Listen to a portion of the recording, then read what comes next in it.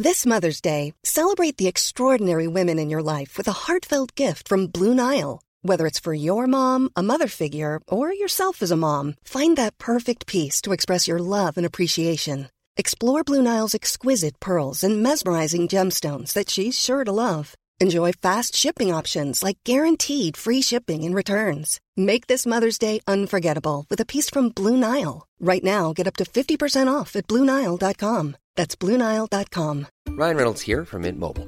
With the price of just about everything going up during inflation, we thought we'd bring our prices down. So to help us, we brought in a reverse auctioneer, which is apparently a thing. Mint Mobile Unlimited Premium Wireless. How to get 30, 30, bit to get 30, bit to get 20, 20, 20, bit to get 20, 20, bit to get 15, 15, 15, 15, just $15 a month? Sold! Give it a try at mintmobile.com/switch. $45 up front for 3 months plus taxes and fees. Promo rate for new customers for limited time. Unlimited more than 40 gigabytes per month. Slows full terms at mintmobile.com. Hi, I'm Daniel, founder of Pretty Litter. Cats and cat owners deserve better than any old-fashioned litter. That's why I teamed up with scientists and veterinarians to create Pretty Litter. Its innovative crystal formula has superior odor control and weighs up to 80% less than clay litter. Pretty Litter even monitors health by changing colors to help detect early signs of potential illness. It's the world's smartest kitty litter. Go to prettylitter.com and use code ACAST for 20% off your first order and a free cat toy. Terms and conditions apply. See site for details. On Easter weekend 2015, a set of unlikely thieves broke into the most secure diamond vault and carried out the best, or should that be worst, robbery London, and England, for that matter, has ever seen. But how did the most secure vault in the whole of the UK become the target of this wily group? And more importantly, who were these hardened criminals? A gang of young whippersnappers, or were they pensioners looking to carry out one last job? The police were stumped, and the hunt was on for the most successful diamond thieves in the whole of the country's history, who had made their way into the night with millions of pounds worth of loot. Today on Macabre London, we uncover the story of the Hatton Garden Heist.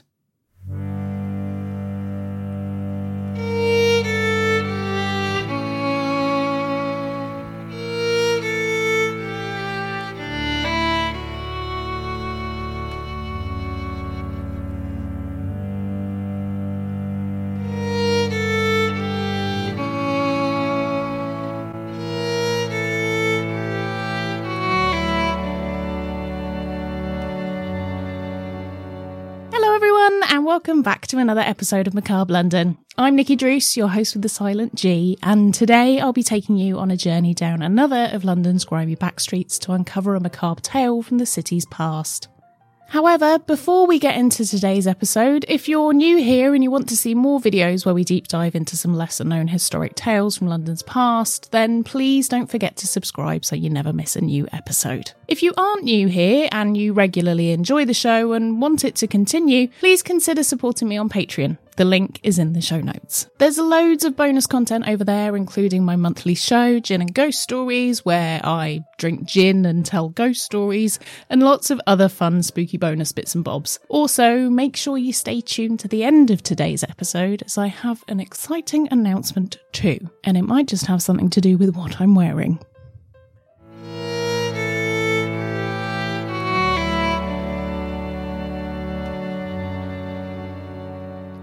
Now, if you've been listening to Macabre London for a while now, you'll know I don't tend to cover modern cases. I personally find older cases much more interesting as they have a historical element to them, so unusually today, I'm actually covering a case from 2015. Now, I'll let you in on a little secret. I didn't think this case was that recent. I'll admit someone mentioned this one to me in passing and I didn't really fully pay attention, and I just assumed it was from at least the 1940s, if not before. So when I began researching this, I was amazed to find out that it's so current. The reason I thought it was old is because it sounds like a good old-timey movie heist plot, which sounds like something myths and legends are made of, and you'll soon find out why my thoughts weren't too far off the mark. However, before we land ourselves securely in 2015, let's jump in our time machine to 1940 to find out all about our destination for today's crime, Hatton Garden Safety Deposit Vault.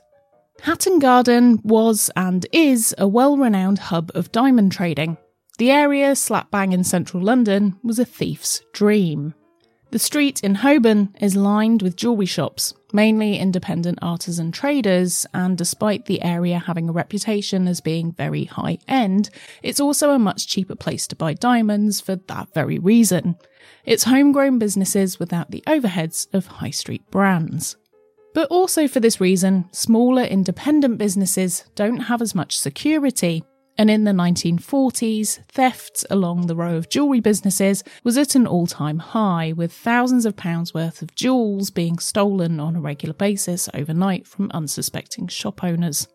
In order to make sure the area didn't just become a smash-and-grab destination for returning jobbing criminals, the area had its own highly secure safe developed, the first of its kind, which would be a veritable Fort Knox to any suspecting jewel thieves.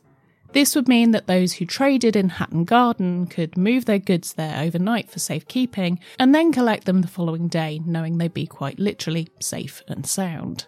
The vault was built to store almost 1,000 individual lockboxes inside for the jewellery businesses and traders. It was made of reinforced concrete, and as soon as it was publicised as existing as the world's most impenetrable vault, it became the definition of desire for many hardened criminals residing in London. Fast forward to 2015, and an experienced gang had waited their whole lives to get their hands on the treasures that lay within. This gang was unlike any other, however, and unlike the expected young, fit and healthy group of ne'er-do-wells, this was a group who knew London like the back of their hand. They were professionals, a supergroup of the capital's most elite scammers and robbers, whose average age was 64. This wasn't a game of agility, this was a battle of wits. And the organised group had all the skills they needed to empty the vault and retire off the proceeds. This would be the one last job to top them all, and with the loot divided up, they'd retire rich and happy. Let me introduce you to the 4 key players in our ragtag gang of geriatrics. First up, we have the governor, the kingpin, the head honcho, Brian Reader. Brian was 76 years young, the oldest of the gang, a master criminal who had been around in the East End glory days of gangsters. Brian's slate wasn't a clean one, far from it. In fact, he was jailed for 8 years for his part in a notorious robbery, the 1983 Brinks Mat robbery, in which an estimated 26 million in gold bars was stolen from Heathrow Airport. That is also quite the story, so if you enjoy the heist, let me know and I may just cover that one too. Next, we have another heist aficionado, Terry Perkins. On the day of the heist, Terry turned 67, spending his birthday carrying out the UK's largest robbery, which sounds much more fun than a meal at the Harvester, I must admit. Terry had been caught in 1983 and arrested for his part in the Security Express depot heist. He and his gang, which included Barbara Windsor's, aka Peggy Mitchell's, one-time husband Ronnie, made off with over £6 million in cash. The robbers were quickly caught though, and Terry spent 22 years in prison for the crime. Seriously, I could do a little mini-series on this lot's crimes alone, and maybe at some point in the future I will if you want me to. John Kenny Collins, 74, he had a multitude of previous offences, mainly robbery and theft, which spanned over 50 years. He started his criminal career in 1961, and as such, there wasn't much he didn't know about turning over a gaff. Our youngest key member at the sprightly age of 60 was Danny Jones, an eccentric but highly skilled thief. He, like all his other compadres, had been responsible for many high-profile thefts. He was the expert in power tools. He was known to be a bit out of the box and wore a fez hat to sleep, along with his dear old mum's nightie. The rest of the gang were recruited for their skills in the industry and weren't necessarily dab old hands like our key 4. We'll hear more about them as we encounter them. One person who avoided being lumped into the final 4 is Carl Wood, another power tools expert. He didn't complete his part in the raid, but we'll hear more about that in due course. Another mystery man who was an adept alarm engineer went by the Madonna-esque mononym Basil. So now we come to the planning stage of the event. All of these career criminals had been joking for a while about cracking into the Hatton Garden Vault, and over time this joke turned into a reality. Serious planning began in 2013, and Danny Jones began learning about tools which might just be able to break open a safe. The planning for the job was meticulous. All aspects of the criminality they would be carrying out was risk-assessed and double-checked. Inside intel was obtained about the vault, numerous visits were carried out by other paid employees of the gang, inquiring about renting a lockbox, and each time information was gathered and another important piece of the puzzle was added to the roster of execution. Over the 3 years, tools were bought and tested, videos were watched online of how to operate the equipment for the job, and a blueprint of the layout of the building was pieced together. Alarms were counted, lifts, exits and doors were all made a note of, and thorough step-by-step instructions were devised. Surveillance was carried out on the building to know who came and went and at what times of day. Security was monitored and it revealed a weak spot. Over weekends and bank holidays, temporary security was used. These temps didn't know the building, didn't know the regulars or the maintenance staff, and so it would be easy for the robbers to use this inexperience to their advantage. After a while, this temporary security presence became a permanent fixture as contracts were swapping hands, and as such, the security at the vault was becoming lax. Records of visitors had stopped being kept, and CCTV wasn't as keenly monitored as it once had been. The cracks were starting to show, and the old boys were ready to jimmy them wide open. Easter weekend of 2015 was fast approaching, and during this time there would be no staff on site. The vault would be full, and the security would be next to none, with it being remote external monitoring of the building only for a full 4 days. The loot had been left unmonitored, and the crims were going to take full advantage. So on Easter Thursday, April 2nd, 2015, at the civilised time of around 9 p.m, the gang did just that. To get everyone where they needed to be without raising suspicion, the gang arrived in dribs and drabs. Brian Reeder caught the bus using a stolen Freedom Pass to get to the vault so he couldn't be tracked tapping in and out, the perfect alibi. John Kenny Collins drives to the vault using a white van, and he parks in a neighbouring street at around 8:20. Inside the van are all the tools for the job, cleverly disguised in wheelie bins. Carl Woods and Danny Jones arrive at the same time. They're wearing high-vis vests and disguised as gas contractors. They head to the building with the plausible story of being on a call-out if anyone asks questions. Also, no one asks questions of someone in a high-vis vest walking confidently. It's a foolproof plan. About an hour later, a man with red hair walks toward the building, carrying a bin bag on his shoulder, which obscures his face from CCTV. He goes through the front door, then opens the back door. Once the back door is open, Kenny drives the white van to the back door, where our disguised gas contractors unload the wheelie bins. Inside these wheelie bins are all the tools needed to break into the vault. They also have large metal joists with them to help break the vault open. Whilst the criminals struggle with the weight of the bins, the van drives off and parks up around the corner. Kenny exits and takes up residence in a nearby building to keep lookout. No one knows quite how the gang managed to gain entry, but it's thought someone may have been a mole on the inside who provided them with a key and the alarm code in return for a cut of the proceeds. Once inside the building, the tools are moved to their needed positions within the main atrium. The lift is called, but the plan isn't to use it. Instead, Basil and Danny ride down in it, disabling it 2 floors shy of the basement where the vault resides. In order to prevent the alarm surrounding the vault being activated, the criminals abseil down the lift shaft, bringing themselves out through a hatch and straight into the alarm room, where they have 60 seconds to deactivate it before it goes off and calls the police. After a minute that must have felt like a lifetime, the pair jimmy open a metal shutter, shimmy underneath it, and help themselves to the unlocked alarm cupboard. Basil cuts the required lines, and after a nerve-wracking few seconds, it ceases to beep. It's up to Basil and Danny to now collect their criminal comrades so the job can begin. They then smash the door open from the inside of the room containing the vault, and the others make their way down to join them so the real work can start. There is one more gate to be cut open, which they manage to do, and then they're face to face with the concrete walls of the impenetrable vault. The concrete surrounding the vault was over 1/2 metre thick and reinforced. In order to break into the vault, the gang would have to use large circular boring drills, but they'd been practicing for this and they knew exactly what they had to do.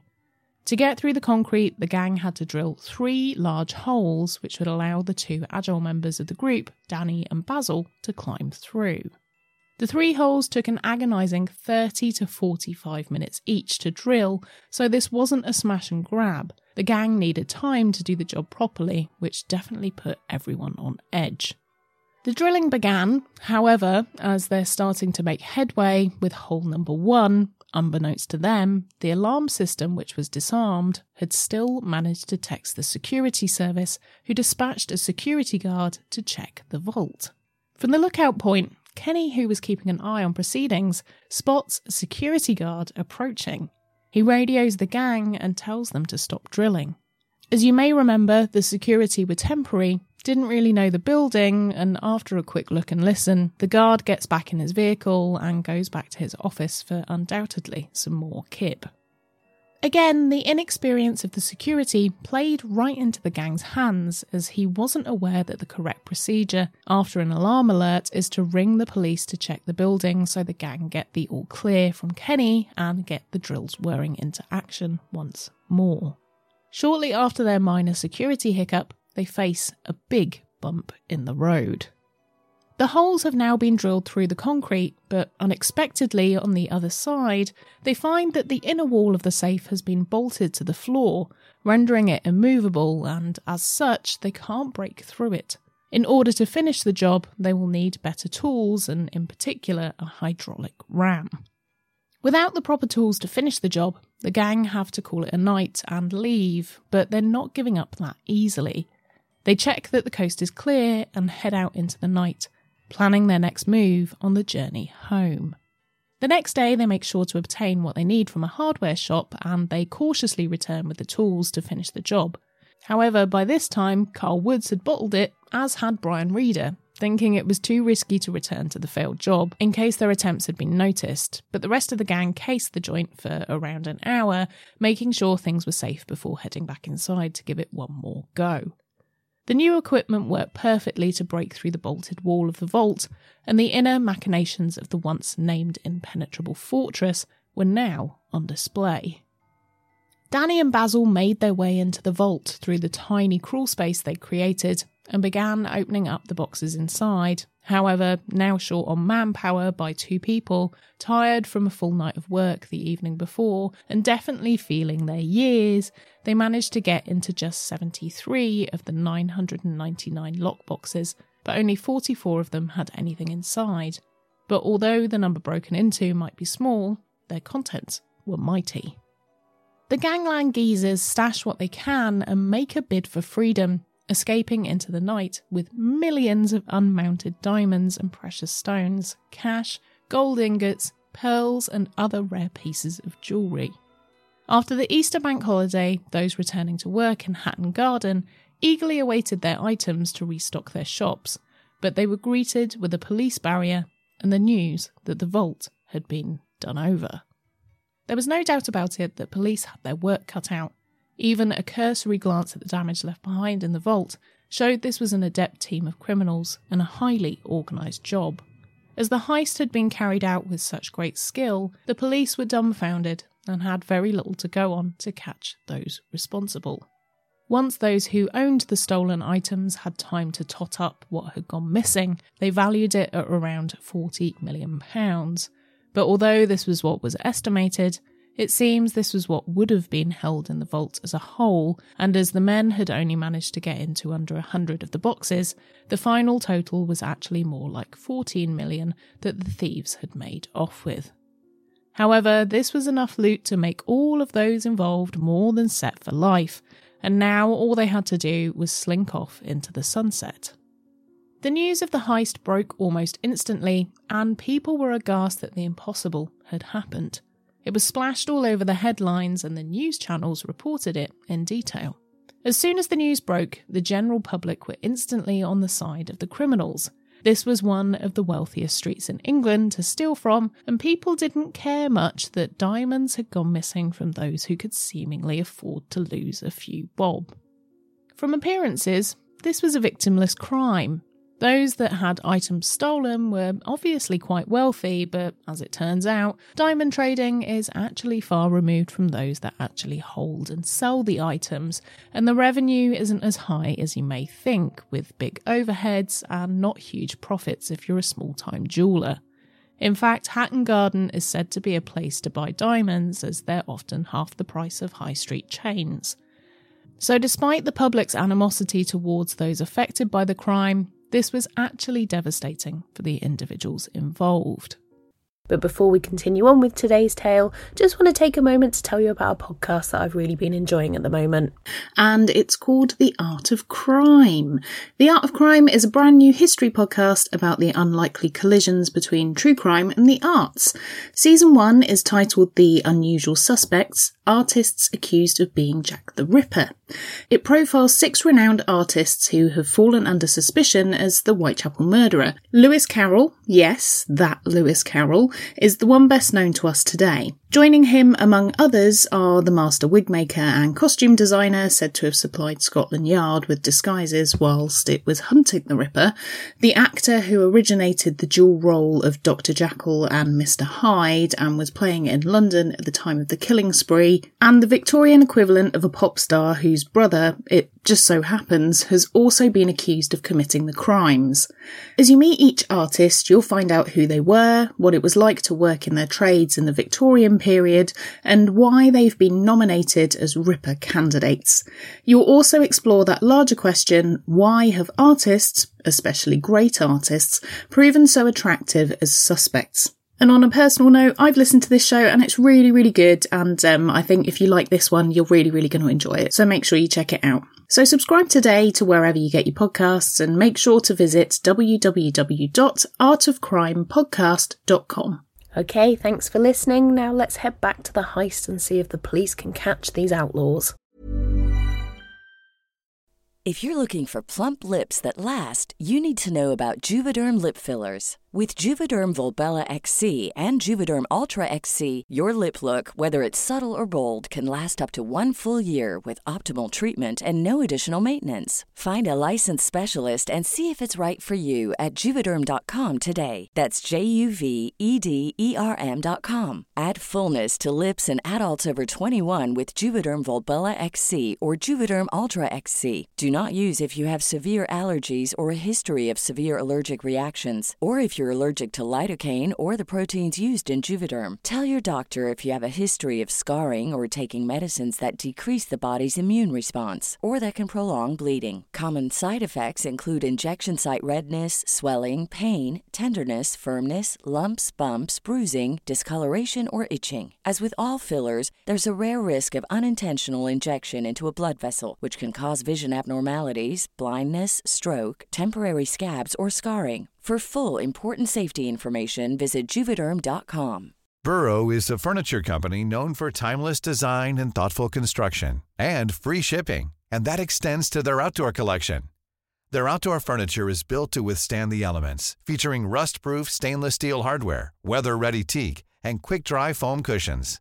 For Memorial Day, get 15% off your Burrow purchase at burrow.com/ACAST, and up to 25% off outdoor. That's up to 25% off outdoor furniture at burrow.com/ACAST. The police began investigating the crime scene, but instantly they knew they weren't dealing with any common criminals. These were people that knew exactly what they were doing. The forensics team started looking for traces of biological evidence left behind by the perpetrators, which may lead them to the people involved. Despite scouring the entire place, not one hair, drop of blood, or fingerprint was found. It was as if the whole heist had been carried out by ghosts. With no biological evidence to work from, the police had their work cut out. In order to track down those responsible, the branch of the Met Police responsible for targeting organised crime, known as the Flying Squad, were drafted in to work on the case. Initially, they believed this was a heist that had been carried out by organised criminals, possibly from out of the country, but to begin their investigations, they needed to look a little closer to home. A huge number of detectives were roped into the case, and each issued with the only thing they could go on, the CCTV which was collected from the surrounding area. Then commenced painstaking hours of cross-referencing every single person and number plate which went to and from the area over the Easter weekend and even before then. After going through the footage with a fine-tooth comb, the potential perpetrators were spotted coming and going from the scene. The CCTV didn't show the men's faces clearly at all, but what it did show was the vehicles the gang had used to get to and from the crime. Automatic number plate recognition was used to track down the vehicles that had been spotted in the area, and one came up trumps with a well-known hardened London crime lord, John Kenny Collins. The white Mercedes, which had been spotted a few days before the raid in the area, was then also spotted heading to Machine Mart, a hardware shop over the Easter weekend, which was where the owner of the vehicle had proceeded to buy a piece of equipment which would have definitely been able to break open the vault. The car was traced to Kenny's address in North London, and it was then that the police decided that they would play the long game. Instead of arresting Kenny instantly, which would cause the other members of the gang to scatter along with the loot, they used him as bait to lead them to his associates. And they didn't have to wait long. Danny Jones was spotted riding shotgun with Kenny in the Mercedes, and it only took a quick background check to realise that Danny was also the type of guy that might just break into a bank vault. Police cross-referenced the evidence they had already, and when they checked the Machine Mart CCTV, it just so happened that Danny was spotted inside the shop on the morning the equipment was bought for the raid. With those loose ends beginning to be tied up, the phone records were searched for Danny and Kenny, and this gave them Terry Perkins' number. Again, another quick background check revealed that this was someone who had previous, and again, who may just be someone interested in breaking into a vault. After further surveillance, they then subsequently saw the trio together at a pub, with Brian Reeder joining them, completing the quadrangle of prime suspects. Police secretly filmed the four men at the pub, and this showed what was a complete admission of what went down at the vault.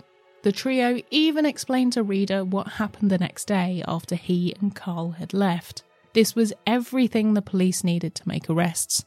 The best in the biz had managed to lead the cops straight to them. The mistakes the robbers made were ones that people who had grown up with the technology they were using more than likely wouldn't have made. The gang were very cautious to not leave any physical evidence behind at the scene, but they left digital fingerprints everywhere. Their phones and laptops were their downfall, and something older people may not quite understand the consequences of. The 6 weeks after the heist was one occurrence after another of digital proof that the gang had committed the crime, and this was something they definitely didn't realise they were doing. There was one member of the gang, however, who did understand this, and that was the mystery man Basil, who had not shown up anywhere during the investigation of the crime, and this led the police to assume this was someone younger.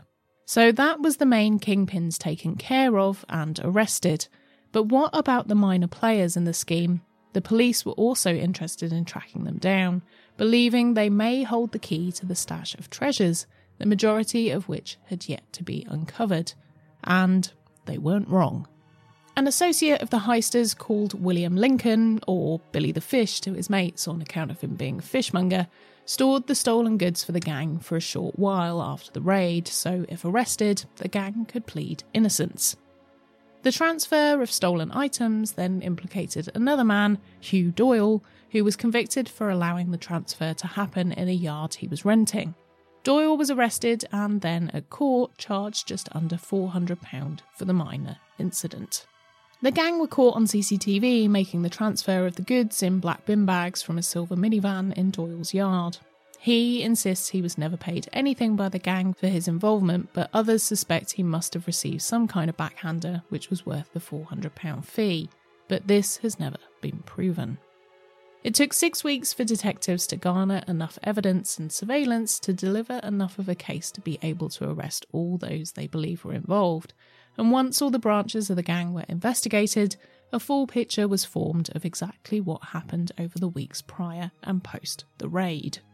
The police now had to move quickly and exact their arrests in a similar timescale so none of the men made a bid for freedom. Once arrested, the homes were searched of all those supposedly involved, and inside duffel bags and holdalls wrapped inside plastic bags and stuffed neatly away in drawers and cupboards were millions in jewels, gold and cash. Despite the goods having been temporarily stashed elsewhere when the gang thought they'd gotten away with the heist, the bounty was divided up and returned to the Crims. Police were amazed that the Diamond Geezers hadn't made more of an effort to stash their loot, and it had just been left to be found. If they'd been smart, they should have arranged for it to be at least away from their homes, if not even out of the country. If the jewels hadn't been found, it's more than likely that the case would have been very difficult to prove, and convictions would have either not been possible or sentences heavily reduced. Seemingly, the downfall of these old school criminals was just that. They were old school and operating when a different set of rules applied. They'd not kept up with the times. To add to the list of things not to do after a heist, a copy of Forensics for Dummies was found in the home of Danny Jones, alongside other things which implicated him in the heist, such as balaclavas, masks, cash, and a certain type of drill which was thought to have been used during the raid. However, I don't know how much that can implicate you, as if the police took one look in my house, they'd find me guilty for all sorts of stuff with my book collection and my taste in fashion. However, the police supplied the jury with enough evidence to implicate the men, and almost everyone involved was given some kind of prison sentence. With the gang behind bars, the hunt was now on for the single missing suspect in the whole case, the man known simply as Basil. Brian Reeder, 76, John Kenny Collins, 74, Terry Perkins, 67, and Danny Jones, 60, decided that it was a fair cop, and they all pled guilty at Woolwich Crown Court, which helped to reduce their sentence down to 7 years from the mandatory 10, except Reeder, who got 6 years 3 months, Carl Wood 6 years, as they only did 1 day each on the job, and William Billy the Fish Lincoln 7 years, which I personally think is quite harsh given that he only handled the stolen goods. Basil, who was the unknown man on the CCTV, managed to get away scot-free, and it seemed like he may have gotten away with it altogether, but as the months passed, the Met's Flying Squad Investigation Unit hadn't forgotten about him. They kept chipping away, knowing that if they managed to catch everyone else, there must be some shreds of evidence left which would lead them to the mystery man. When police had identified Kenny Collins way back when they first suspected him, they didn't head in to arrest him straight away. They kept close surveillance on him, knowing that he would more than likely reveal the other players in the game, and he definitely did lead them to the other 3 members of his gang, but he also led them to a cast of other characters, any of which may have been Basil. However, after reviewing each potential suspect, they were discounted as having nothing to do with the heist. That is, until one man seemed highly suspect. On the 17th of April 2015, Kenny was seen heading to Shoreditch Park in the East End. This wasn't a one-off meeting, however, as 7 days later on the 24th, the same thing happened again in the same place with the same person. With their suspicions heightened, investigators began following Kenny, knowing that at any point he might be meeting up with the suspicious man again, and they could begin to narrow down who this was. Police followed Kenny's car to an area in North London, and from there they were able to track down the suspect's address by a process of elimination. After months of digging, they managed to work out that the man was known as Michael John Seed. Seed had an interesting background and was an unlikely criminal. His father was an academic at Cambridge, and it seemed that he was much wiser than the other 4 main members of the gang. Firstly, he was a bit younger, in his mid-50s, understood modern technology, and in the weeks and months after the heist, he'd gone completely to ground, making sure he was undetectable. He had no job, no income, and no phone. He didn't have a car, he only used cash, so he had no card trails, and more importantly, after the heist had been carried out, he'd cut off all communications with the gang, except the occasional visit from Kenny, which he made sure was well away from his home. In fact, without Kenny, Michael wouldn't have been on the cops' radar at all. Seed was under surveillance for 2 years. The surveillance showed that he was skilled at evading CCTV, and he often went out of his way to avoid street cameras. However, once they had an inkling that Michael may have been Basil, they used all their powers to match him to the scene of the crime. However, police didn't have enough to actually convict Michael, as there was no strong evidence to tie him to the crime, so they needed to go even deeper. They hired experts to compare the footage obtained from the heist of the mysterious Basil and ran this side by side with Michael. What the experts and investigators realised was that Basil and Michael had a distinctive walk. Basil and Michael both walked with a slight kick to their left leg, which gave him a recognisable swagger. This comparison, alongside the meetings with Kenny, were enough for the police to obtain a search warrant, and as they had his address, they were able to get their man. Police had just one chance to do a search of Michael's home, and if he got wise beforehand, they would have essentially let him go free. If police couldn't produce any evidence as a result of the search, they would have had to have put him on bail, and during this time, Michael could easily get rid of anything and everything he may have had which tied him to the heist. However, on the morning of the 27th of March 2018, 4 years after the heist, police entered Seed's flat. What they found inside couldn't have been any more incriminating.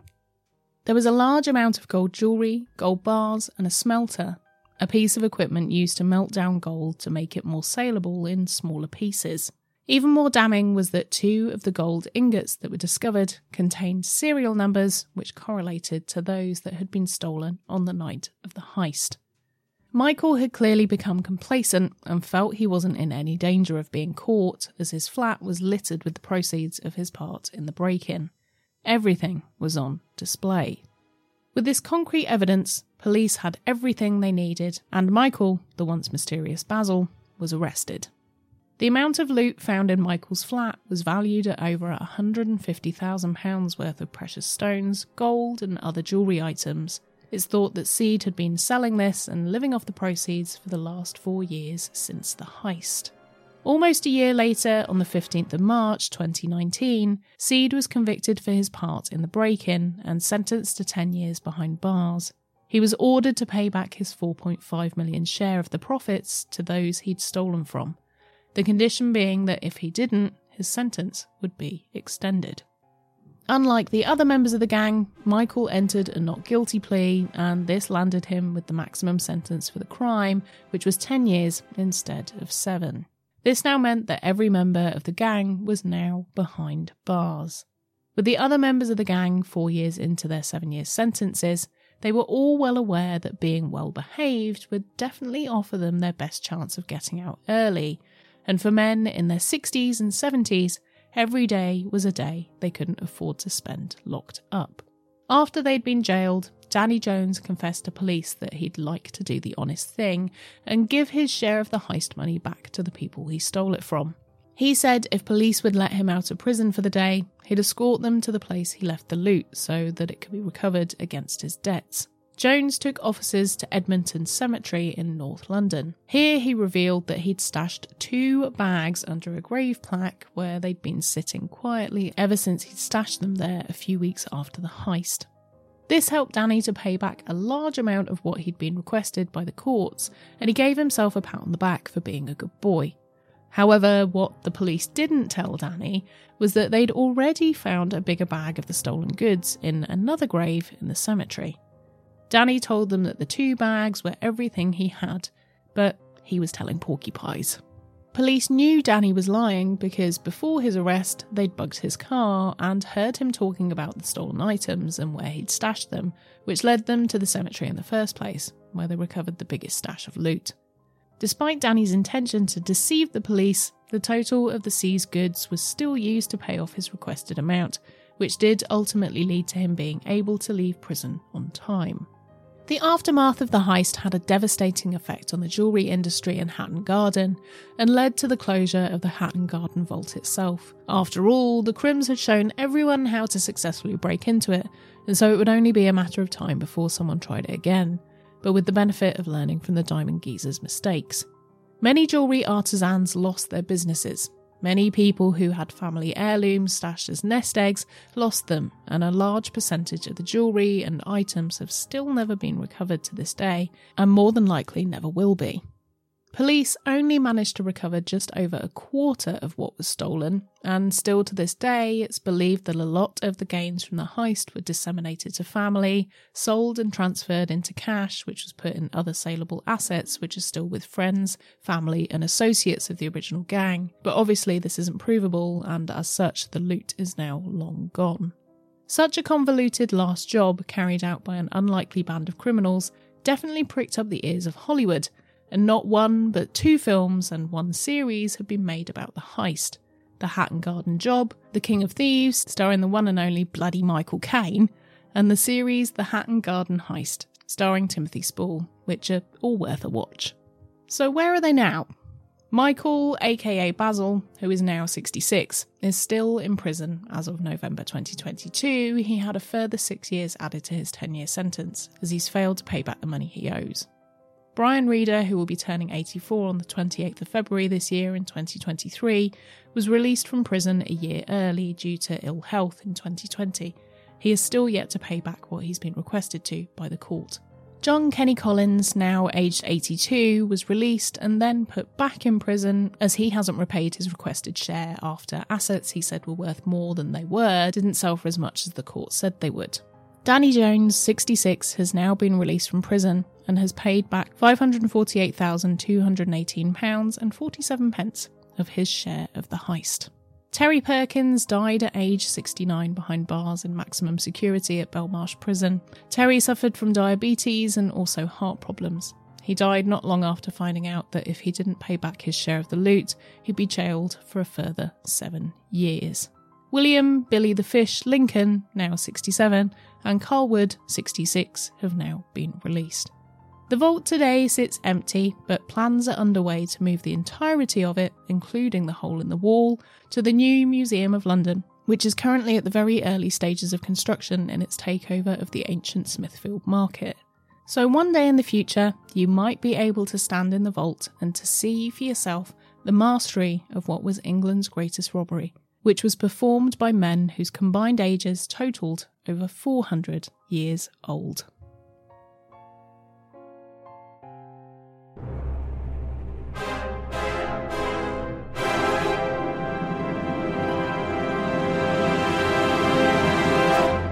Right, don't go anywhere just yet. Time for that announcement I teased you with at the beginning. You've all been asking, and so I've finally been able to oblige. I now have merch, and I've launched a very limited run of exclusive designs with everything from hoodies through to mugs and long sleeve shirts, and everything is limited, so if you want to get in on it, you'll have to be really quick.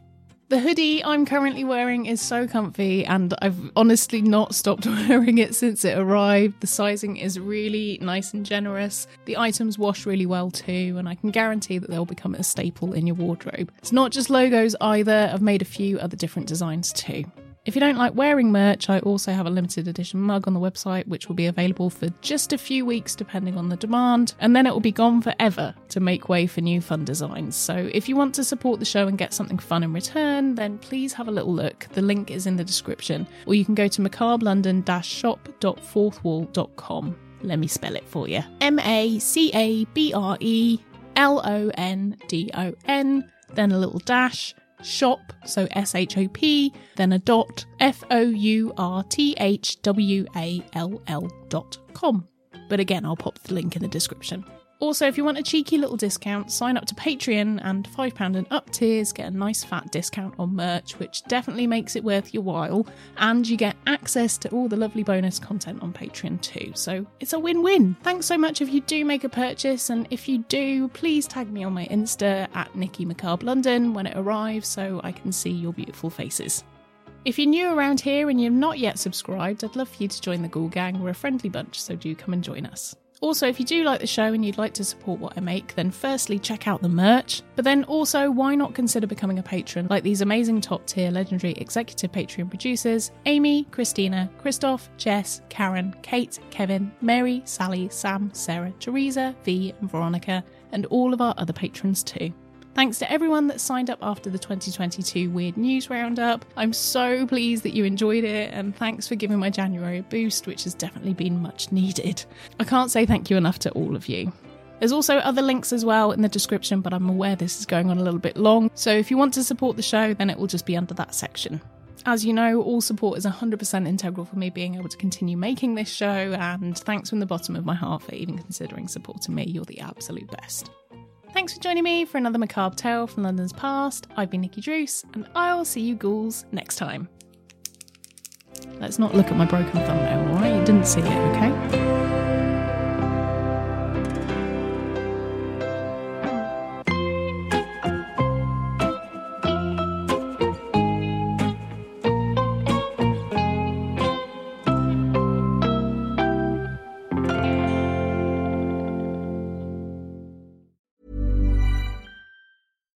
Hi, I'm Daniel, founder of Pretty Litter. Cats and cat owners deserve better than any old-fashioned litter. That's why I teamed up with scientists and veterinarians to create Pretty Litter. Its innovative crystal formula has superior odor control and weighs up to 80% less than clay litter.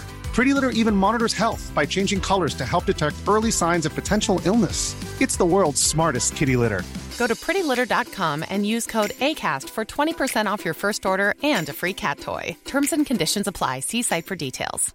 Planning for your next trip? Elevate your travel style with Quince. Quince has all the jet-setting essentials you'll want for your next getaway, like European linen, premium luggage options, buttery soft Italian leather bags, and so much more. And is all priced at 50 to 80% less than similar brands. Plus, Quince only works with factories that use safe and ethical manufacturing practices. Pack your bags with high-quality essentials you'll be wearing for vacations to come with Quince. Go to quince.com/pack for free shipping and 365-day returns. Planning for your next trip? Elevate your travel style with Quince. Quince has all the jet-setting essentials you'll want for your next getaway, like European linen, premium luggage options, buttery soft Italian leather bags, and so much more. And is all priced at 50 to 80% less than similar brands. Plus, Quince only works with factories that use safe and ethical manufacturing practices. Pack your bags with high-quality essentials you'll be wearing for vacations to come with Quince. Go to quince.com/pack for free shipping and 365-day returns.